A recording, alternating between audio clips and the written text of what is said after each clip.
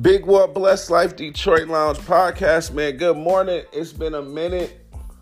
Actually, I feel like it's been too long, man. I gave y'all too much of a wait, man. But hey, I ain't had shit to say. Now I got a lot of shit to say.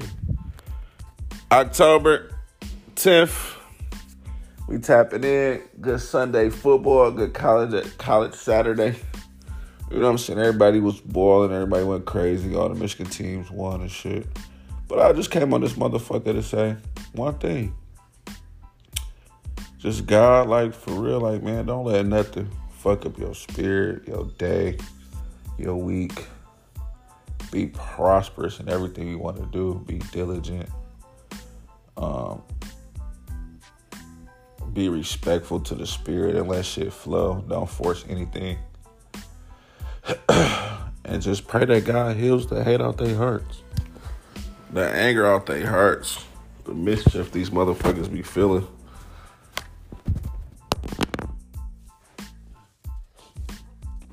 For real, like, it don't even be the people, it be the spirit inside of them, man. I feel we, like, wrestle against, like, principalities.